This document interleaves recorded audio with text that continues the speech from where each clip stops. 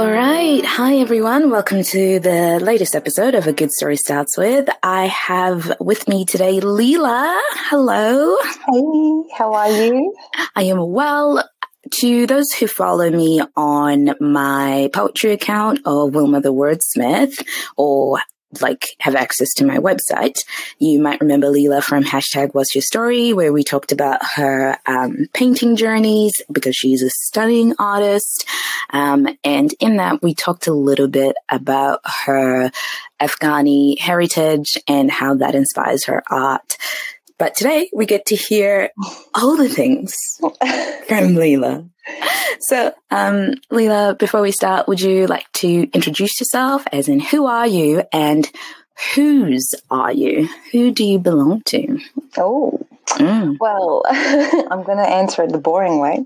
I identify as an Afghan woman who is a histology scientist. I'm currently pursuing further education in neuroscience research and an artist in my spare time lately. Before it was a bit more of my time, but now it's just the spare time. I don't know who exactly I belong to. I belong to myself. I think that's something that throughout my youth I actually struggled to learn, is that I don't need to belong to anyone. I don't need to find the ideal man. I don't need to find the ideal job. I just belong to myself. Yeah, that's so beautiful. Were you born in Australia or were you born in Afghanistan? I was born in Australia, yeah. My parents left Afghanistan in the early 90s and they arrived here in 92. Yeah. Wowzers. And how has, well, let's back up a little bit. To anyone who's been living under a rock or who doesn't like the news in general, the Taliban government has taken control of Afghanistan again. And so there are a lot of, how do I say this, feelings about this and concerns and deep okay. And how have you personally and how has your family dealt with this? I think it's been quite a harrowing experience, not only for the people that are still residing in Afghanistan, but I think it's like a whole re-experiencing of the trauma that you encountered when you fled the country. You know, my parents, they surprised me with how calm they were about it, but I slowly realized that they were actually probably just internalizing a lot of the stuff that they were re-experiencing and the trauma that was sort of resurfacing as they were watching the news. It's really difficult to even gauge what they're experiencing because I was not born in the country. So there's this element of diaspora, you know, because you haven't experienced what they've experienced, but you feel so connected to the experience. So that's something that I've struggled with, is that I'm not necessarily, someone that's been there firsthand to even say, well, you know, this is so traumatizing for me. It almost feels as if I don't feel entitled to it. Wow, that's so insane because it's because in my head you are the definition of a third culture kid in the sense of the culture that your parents have and where you grew up, you just took both of them. Yeah. And you're like, I'm going to make my own. And so I do think because Afghani is a part of your culture, it's you do have every right to be like, man, that's my home country and it's being devastated. So I think you can take that pain and feel it and don't have to feel ashamed for it. But that's something I think I've had to adjust with and be like, it's okay. You can still feel it, and even if you're sad or whatever, you're still entitled to it, you know? How have you dealt with the, I guess, the anger and despair that comes out of it? Because obviously this happened about 7 weeks now, but in the media, it's now like a forgotten topic. That's right. Yeah. I think when it first started to happen, that was everyone's concern. But I think there was this underlying concern that already when it was happening during July and August, that there wasn't even enough being done then. There was not enough awareness being raised then, because I think the thing to understand about Afghan people is that there will always be a distrust towards Western countries. There will always be this underlying distrust, and even when we are asking for help for something that is mostly their fault, we still won't even get that. And so at the time, a lot of the charities and stuff that we were working with to try and help the people over there were run by Afghan people. It was not like I was going to go around and turn to an American or an Australian and say, let's go get some food or clothes or money out there, you know. And so I still am very, very angry. Like it's something that we have to process though, and not let us stunt our work, essentially. If we're going to try and help people, we can't keep staying angry and letting that stop us, you know. That's just the way it is, unfortunately. Yeah. What do you love the most about Afghan culture? Like, what are top 3? Oh, okay. So food. Yeah. Food would definitely be on the top. Actually, no, music would beat that. Music, yeah. It speaks to my soul on like a different level. Music, food, and I think the generosity of Afghans. Yeah. It's just part of the culture. I don't think it's a part of the religion or anything like that. It's just a part of the culture. That's so cool. Like, does your mum cook a lot of these like traditional foods, or is Yeah, well, both my parents do, but my dad's more of a chef in the house. Oh, that's exciting. He's very much proud of like the fact that his great grandfather was a chef for the last king of Afghanistan. So he's my goodness, it's like royal chef blood. That's so cool. Claim it. Yeah, I know. He's a very good cook. He's a very good cook. Sets high standard for your future partner. I know, right? Oh, look, I think I'll have to be the chef there. Carry on the good genes. Just throw your partner under the bus. It's true. I think even he would be like, yes, bow down. Okay, this is it. Oh my goodness. Yeah. But you mentioned before that, well, on one of your stories, not actually in this conversation, that it was both your dad's birthday a couple of weeks ago. Yes. How was that celebration? And like, are there any traditional Afghan celebrations you did for his birthday? And what were those?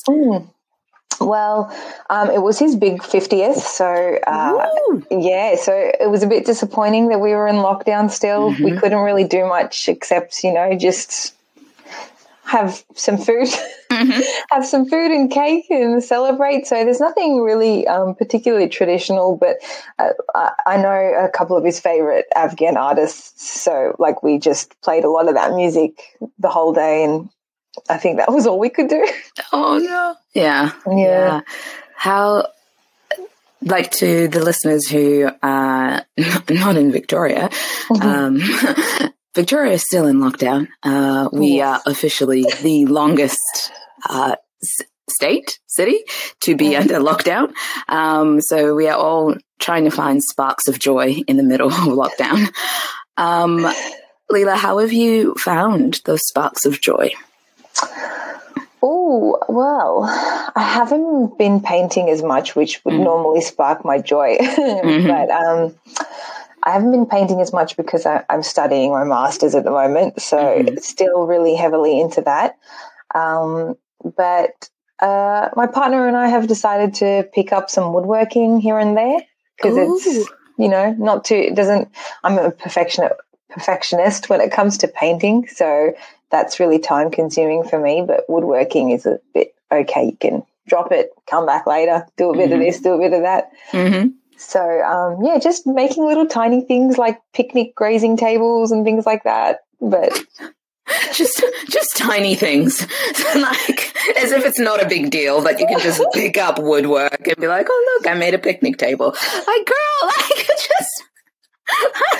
there's some of us like there's some of us who don't know like the right side of a hammer. Like that was a gross exaggeration, but you get what I mean. Like, it is a big deal, but it's really cool that you guys do work. And funnily enough, like my grandfather was a heavy woodworker. Like, he would make anything out of wood, was really obsessed with woodworking. He would make his own instruments out of wood. So there are a couple of, I would say, classical Eastern instruments. Like we've got one that's sort of like a sitar. It's called a rebob, and he would make that out of wood. He would just make it. Just things that cost like thousands of dollars just to purchase. He'd just be like, yeah, I'm going to make it, and I'm going to embed some moonstone in it and all that stuff. And I'm like, just casually, like, oh yeah, like I wish I had that element of skill. That is amazing. Yeah, just to have that ability. Yeah. To have that ability to be like, I'm going to create this, and it's going to come out exactly as how I envisioned it.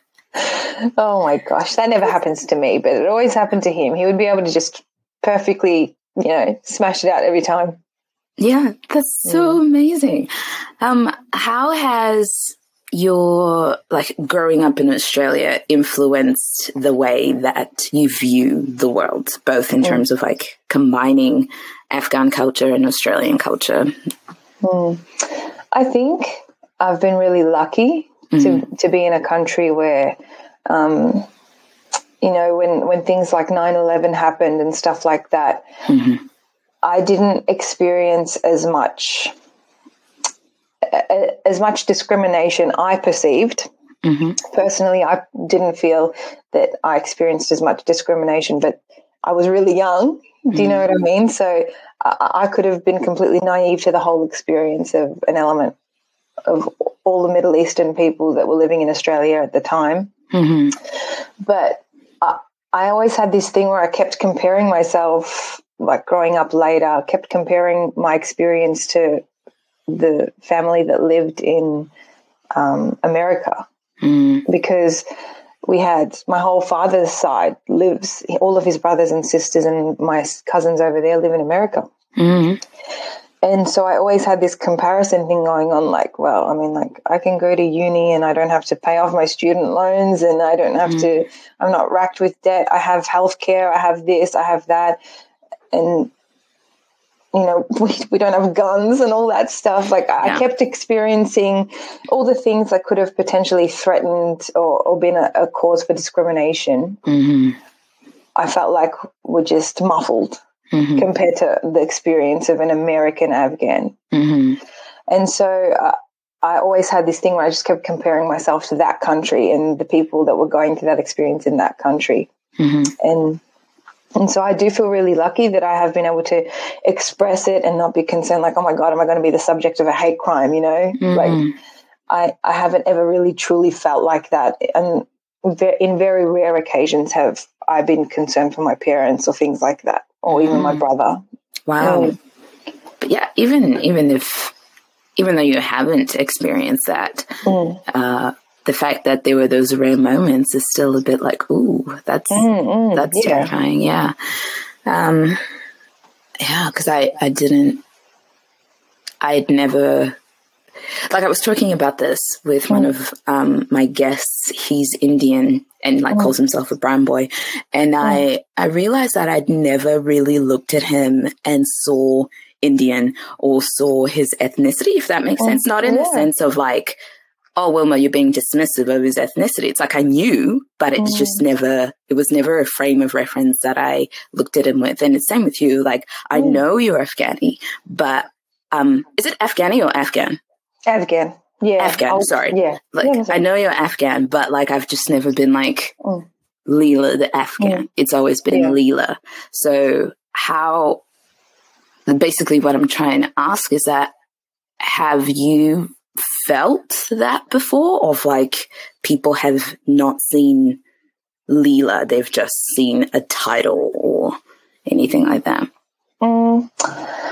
I think if that has happened, I've always readjusted the perspective for the other person, and I like to make people know that I am Afghan, because it almost feels like an offense to everything that my family has gone through for other people to not know. So it's something that I really do want people to be aware of, that I am an Afghan woman, and this is the trauma that all my family has gone through, and you better be aware of it. But like I do think that people can it's the good thing about our generation, right, is that we don't see people for, like you said, we're like, okay, you're Indian and you're Sudanese and you're this and you're that. I love that we don't think of race as a point of identity. We don't need to, right?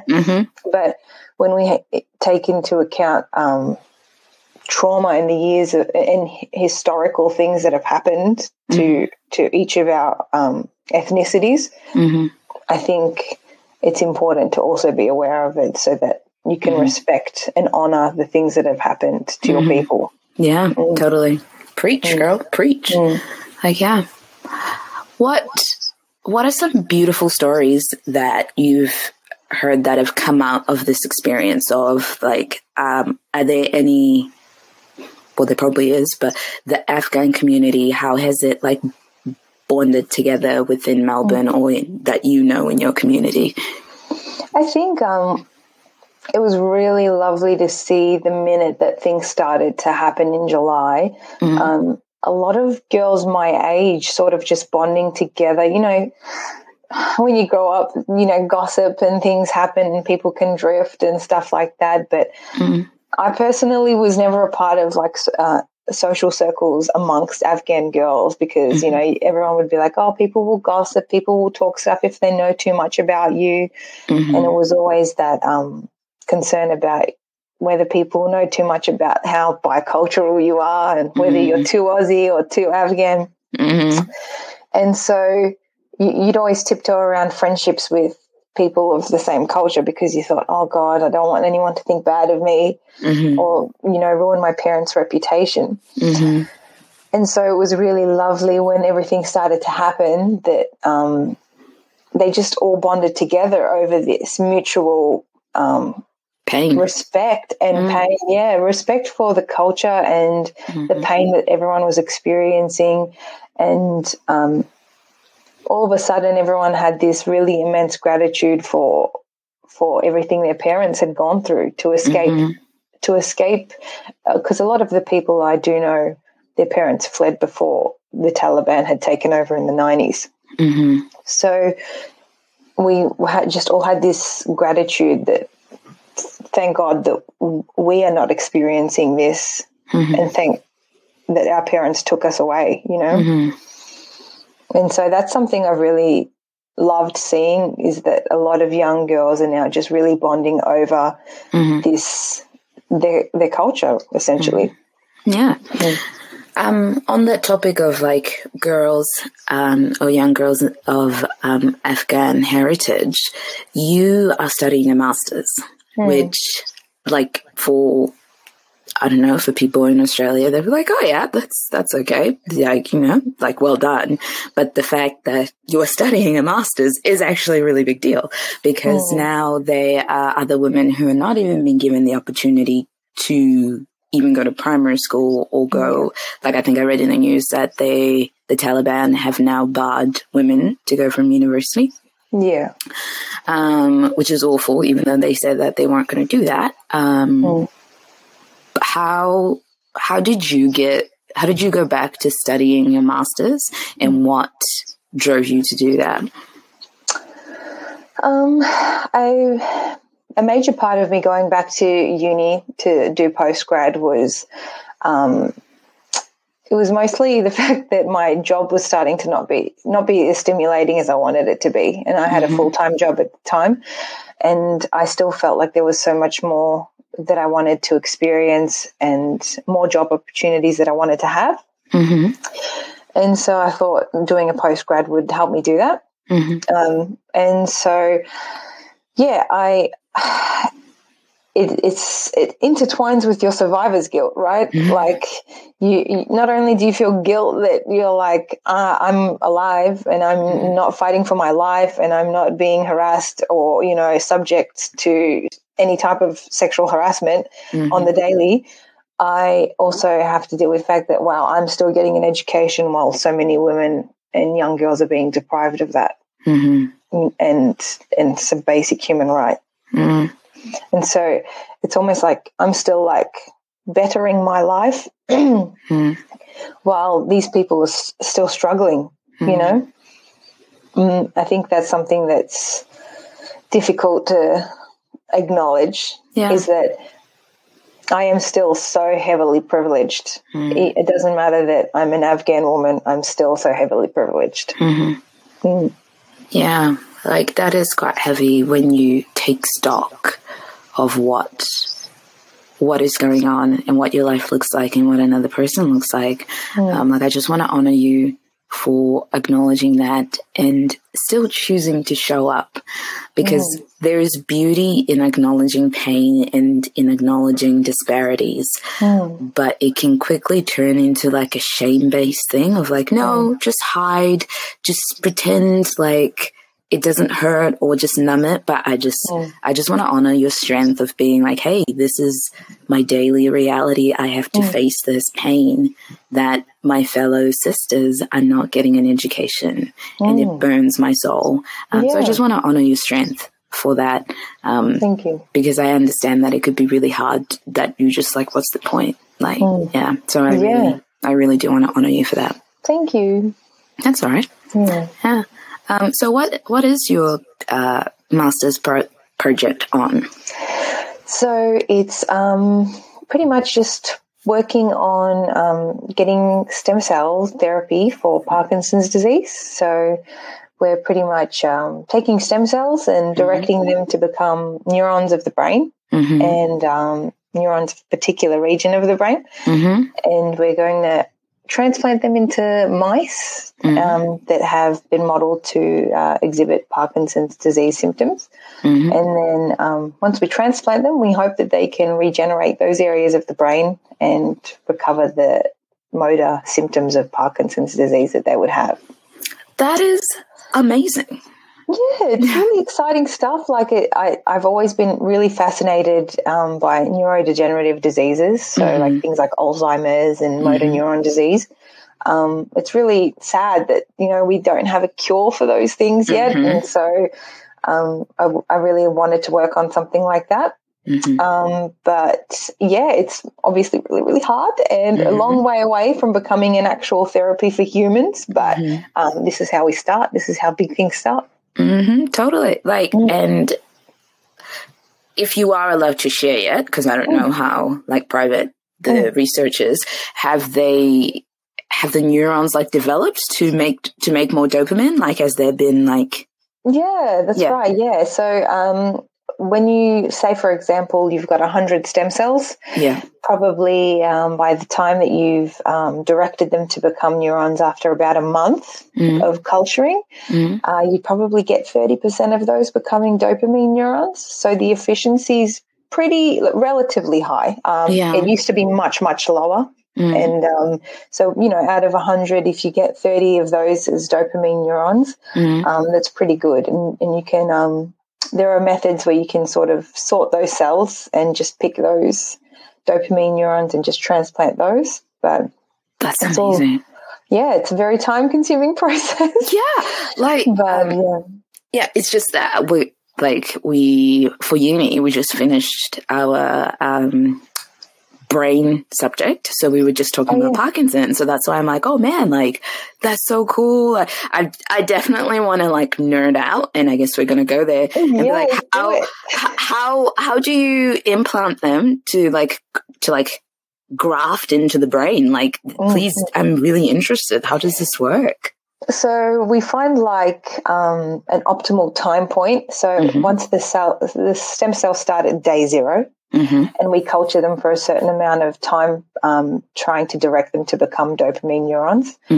And the ideal time point tends to be around day 19, where the cells are still sort of mobile enough. They can migrate a little bit. They're not so mature that they've stopped moving and they're just like, wherever I'm transplanted, I'm staying. They can sort of migrate a bit and integrate into the host tissue, the rat brain. But also, once you transplant something, the in vivo environment of the rat brain helps. It releases lots of niche trophic factors, like brain-derived growth factor and things like that can facilitate the integration of those neurons into the rat brain. So the brain will release lots of factors that can facilitate that integration. So that's the good thing about transplantation. But they are, it's a bit of an invasive surgical. Yeah, you have to insert a cannula into the brain to transplant them. So it's very much like a surgeon just operating. Wow. Yeah. And do you do that, or do you get like the vet to do that? Not me. No, it's something that you have to get really trained for. And and at the lab that I work at, most of the time it's actually my head supervisor that does the transplantation. So we do the cell prep and prepare the cells for the transplantation. We just hand them over to him, and he just transplants them. Yeah. Wow. This is incredible. Like this, I love like cutting edge science. I'm like, oh, this is exciting. Like we're actually doing something good and not destroying ourselves with this. At the same time, it's a little bit concerning when people go ahead with like not sort of like going ahead with therapies that are not ready. Yeah, that's another concern with stem cells, is that a lot of sketchy doctors can sell like, I'm going to treat your spinal cord after, it's been lacerated with stem cells. And it's something we had to discuss back when we were studying ethics. And it's pretty concerning. I think it was a Q&A episode about it, which was really fascinating.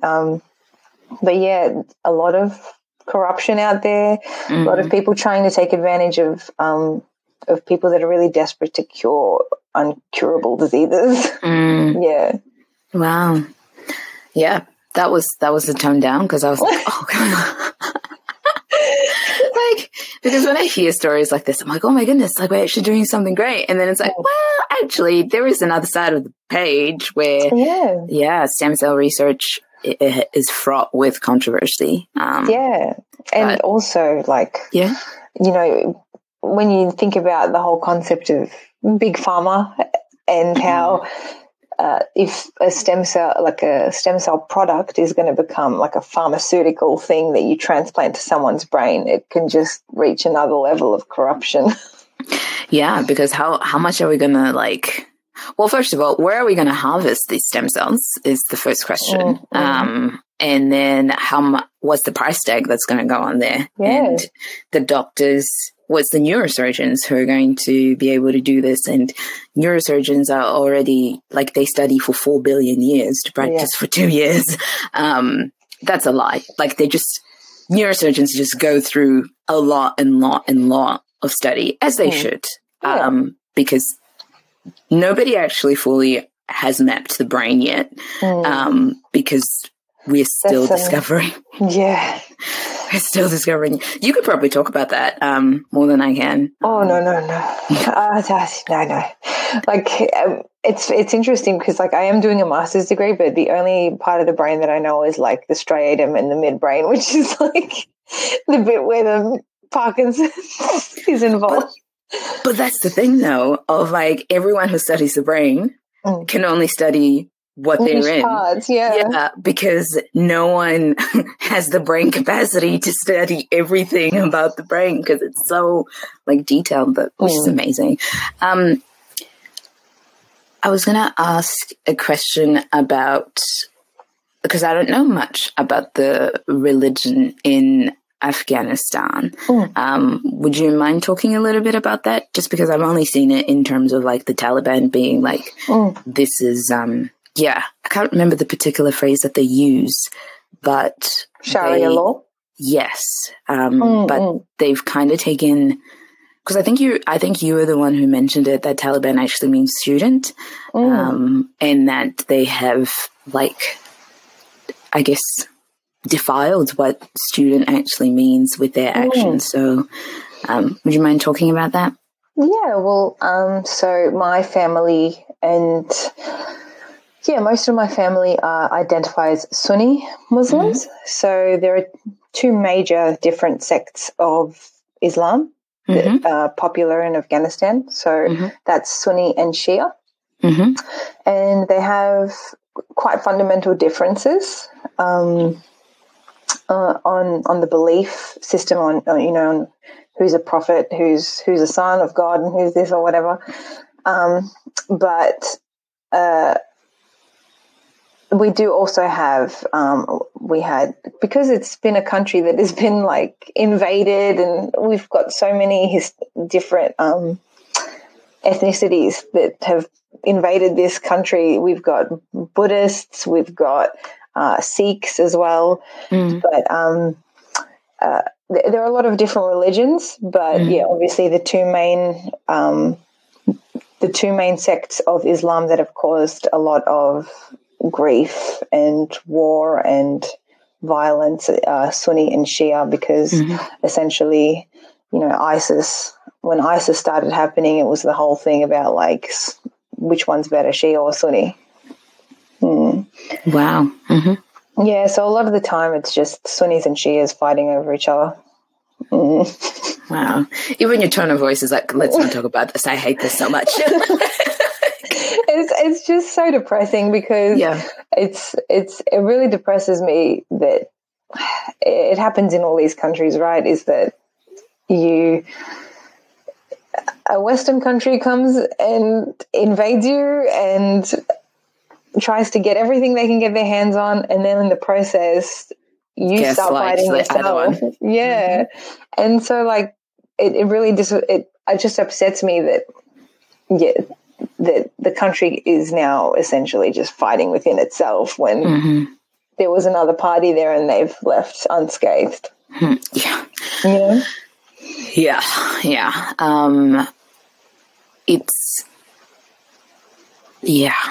There's no other word for it than like, just, it amazes me how much like America has tried to so I was talking to my mom about this, about the Taliban, and she was like, well, Mom, like, the Russians went into Afghanistan and they were like, it's only going to take us like 2 weeks and we're going to get Afghanistan. A number of years later, they still hadn't conquered it and they left. And then the Americans were like, nah, we got this. We can totally like reinvent this country. And the Russians were like, dude, like, no, you can't do this. Like, you can't. And the Americans were like, nah, 2 weeks, it's going to be fine. 20 years later, with trillions of dollars later, they failed. And it's just one of those things that I'm like, man, like, we totally could have used that money for a far better cause. Because sometimes I feel like the migration from Afghanistan to America is a massive cross-cultural shift. Because the cultures are just completely different. Flip sides, yeah. Whereas if they had like agreed with somebody like, not necessarily Saudi, but like Egypt, and being like, hey, like, we just have these refugees and we would pay you X amount of money and they would assimilate in this country. I feel like obviously Egyptian culture and Afghanistan culture is different, but they're similar enough for them to understand like generosity, food is important, music is important, like respecting your family is really important, and honoring the family. Like, and sometimes I just think like some of these decisions weren't made thoughtfully. Like, so. I guess the thing is that because there was no assistance in sort of evacuating refugees, both in the 90s after the Soviet invasion and now, the people just sort of are so desperate that they just get their hands on whatever. They get a contact that says, I can get you to bloody Australia. You can come live in Adelaide. And they're like, okay, I'm going there. You know, and it's the element of urgency. You sort of don't know what is in your future, so you just take whatever, regardless of where exactly it is. Yeah, totally. Just the bravery of parents being like, yo, I'm going to move you to a better life. I don't know what it looks like, but I'm going to try and move you to a better life. Has there been conflict between you and your parents in terms of like how different Australian culture and an Afghan culture is? Oh my God, yeah, of course. Like that was my whole childhood, dude.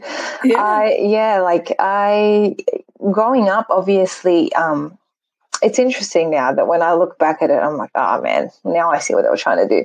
But like when you're a kid, there were a lot of things that I personally was not allowed to partake in. I wasn't allowed to go to school camps and things like that, and I wasn't allowed to stay over at friends' houses, and a lot of things that to me seemed really extreme. But you know, I wasn't allowed to go out partying. I didn't even go clubbing until I was like bloody 20. You know, all these things that contributed to my like real resentment towards the culture, because I was like, if this is what the culture means and if this is what Islam means, I don't want it. I don't want to not have freedom. And growing up, I was really resentful of that. But they had always said, as I was going along, they were just like, you know, we just don't want you to forget where you came from. We don't want you to forget that you're actually Afghan. You're not Australian. I don't care where you were born. You're Afghan. And so like it was always like luckily I do have really progressive parents, and they were really willing to compromise. You know, there were certain obviously times where we would fight about like, oh no, I want it like this, you know, all my friends have it this way, I want it like that. And then we're like, well, you're not your friends, so you're not getting it like that, you know? And so it was like a harsh reality, because you go to school, to school for like, 6-7 hours a day, and you think you have this, eventually you have this perception of who you are in your head, which is sort of like an amalgamation of all your friends and the culture you're around at school. And so when you go back home, you're still in that headspace, and then until one of your parents knocks you up and you're, nah, that's not what it's like. Oh my gosh. So yeah, it was difficult, but I totally understand what they were doing now, and I'm really grateful that they didn't let me go and do everything and sort of lose myself in the process, because it's very easy to do now that you see like these young kids, and I feel like I'm so old now. But like you see these young kids, and they're just like, you know, very easily influenced by particularly online influences, right? So like that the culture that you had at school can follow you all the way home, and you can still be immersed in it at home. So I think it's really much easier to lose yourself these days. Yeah, man. Have you, do you have any like experiences of where you've seen people who've lost themselves? And I don't think I can make that judgment, to be honest, because I think it's a personal feeling you have, whether or not you've lost yourself. Yeah, I can't be like, oh, you know, you need to know every bloody surah in the Quran. You know, like, I don't even know that myself, but like everyone holds themselves to different expectations of what they want to know about the culture and how much they want to immerse themselves in the culture, and what exactly qualifies as feeling like you still have this identity of an Afghan Australian or whatever. Yeah. And yeah, so I don't think I could make that judgment of saying like, oh, you've lost yourself or you don't know enough. I think everyone's individual with that. Yeah. And have you mentioned the Quran. I don't know if I pronounced that right, yeah. but have you read it? Like, no, yeah, I have read it. I have read it, but it's just one of those texts. One of those texts that's really like, you know, I read most of it when I was a child, and I don't think I can even tell you how much of it I understood. Like, I'm telling you that. I think if I genuinely wanted to understand all of it, I would have to like read it all over again to really understand it, because as a child you're told, okay, read it, because you know that's what every Muslim has to do, you know, and you read it but you don't process any of it. And it's really interesting, because my dad said the exact same thing happened to him when he was in Afghanistan. They had to read everything in Arabic, so because that's the way it was originally written, and so they just would read it in Arabic, but half the time I don't understand what they were saying.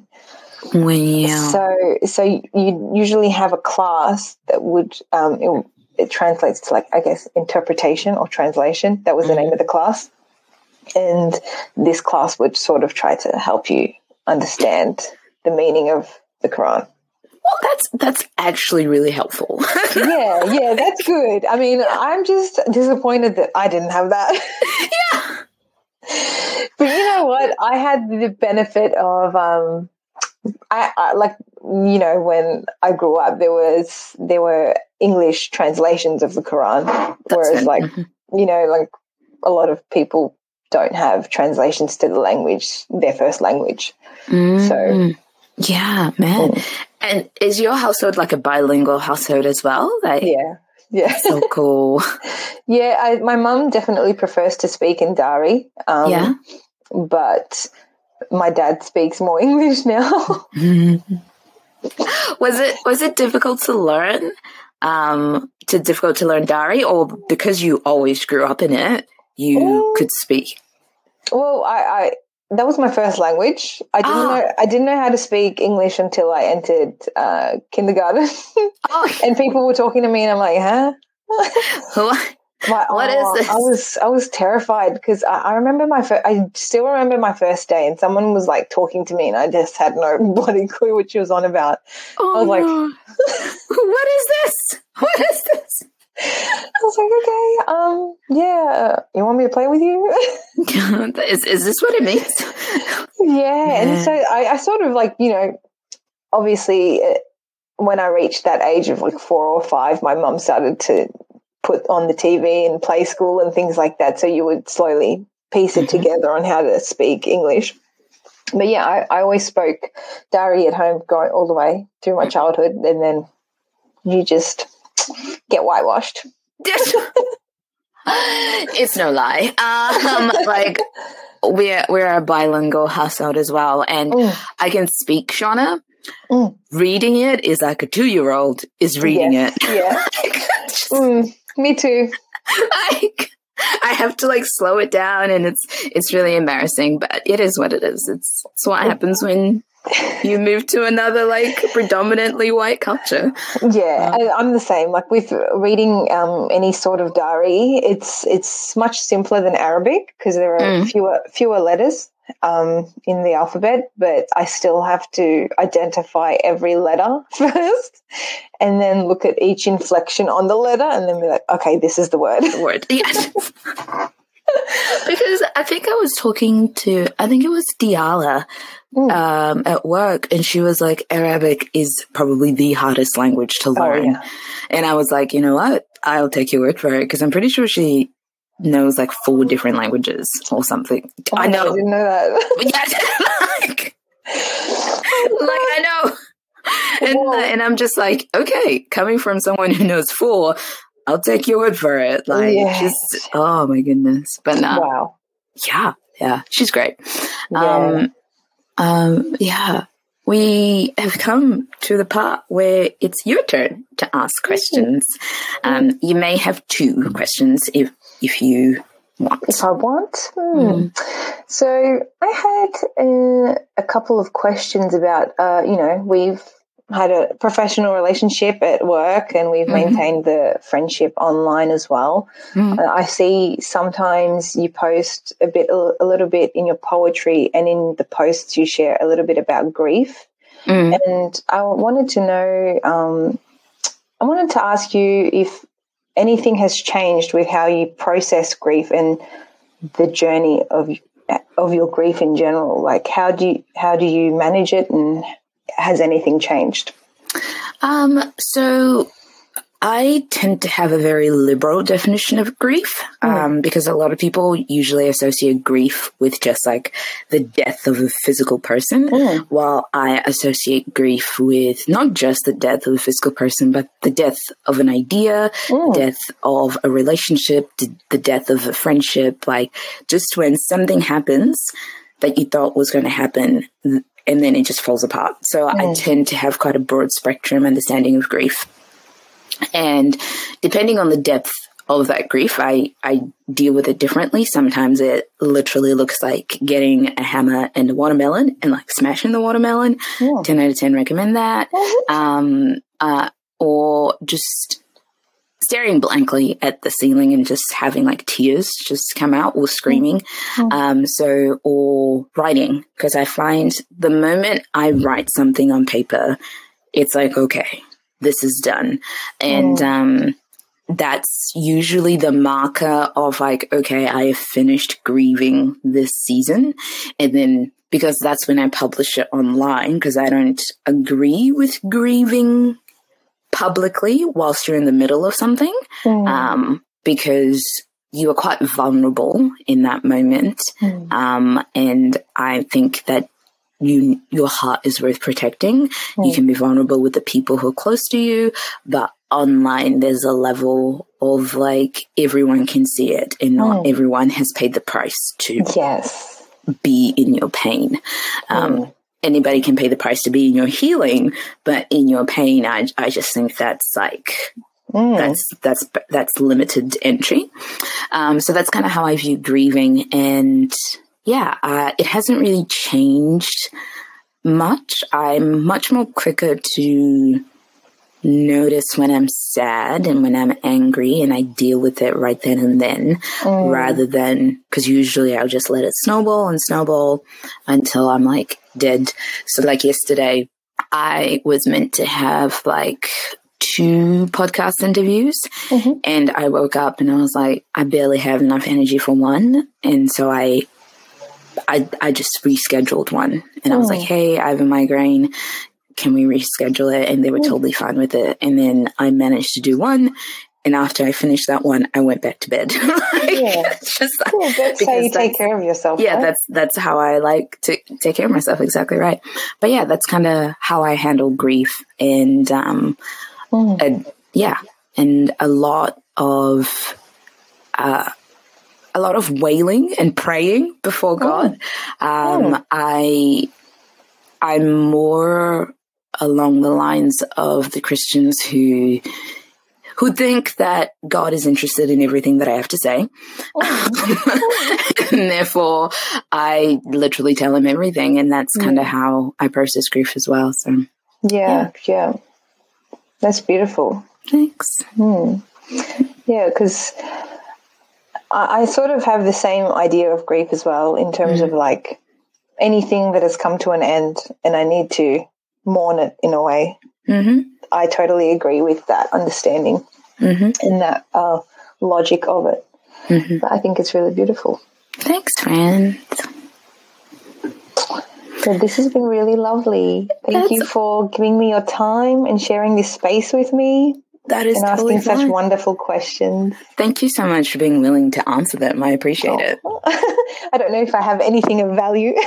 No, I definitely think you have something of value. Anyone who comes on the podcast, I'm like, there's a story there. I would like to hear it, and I would like to know it, and I would like to hold it well.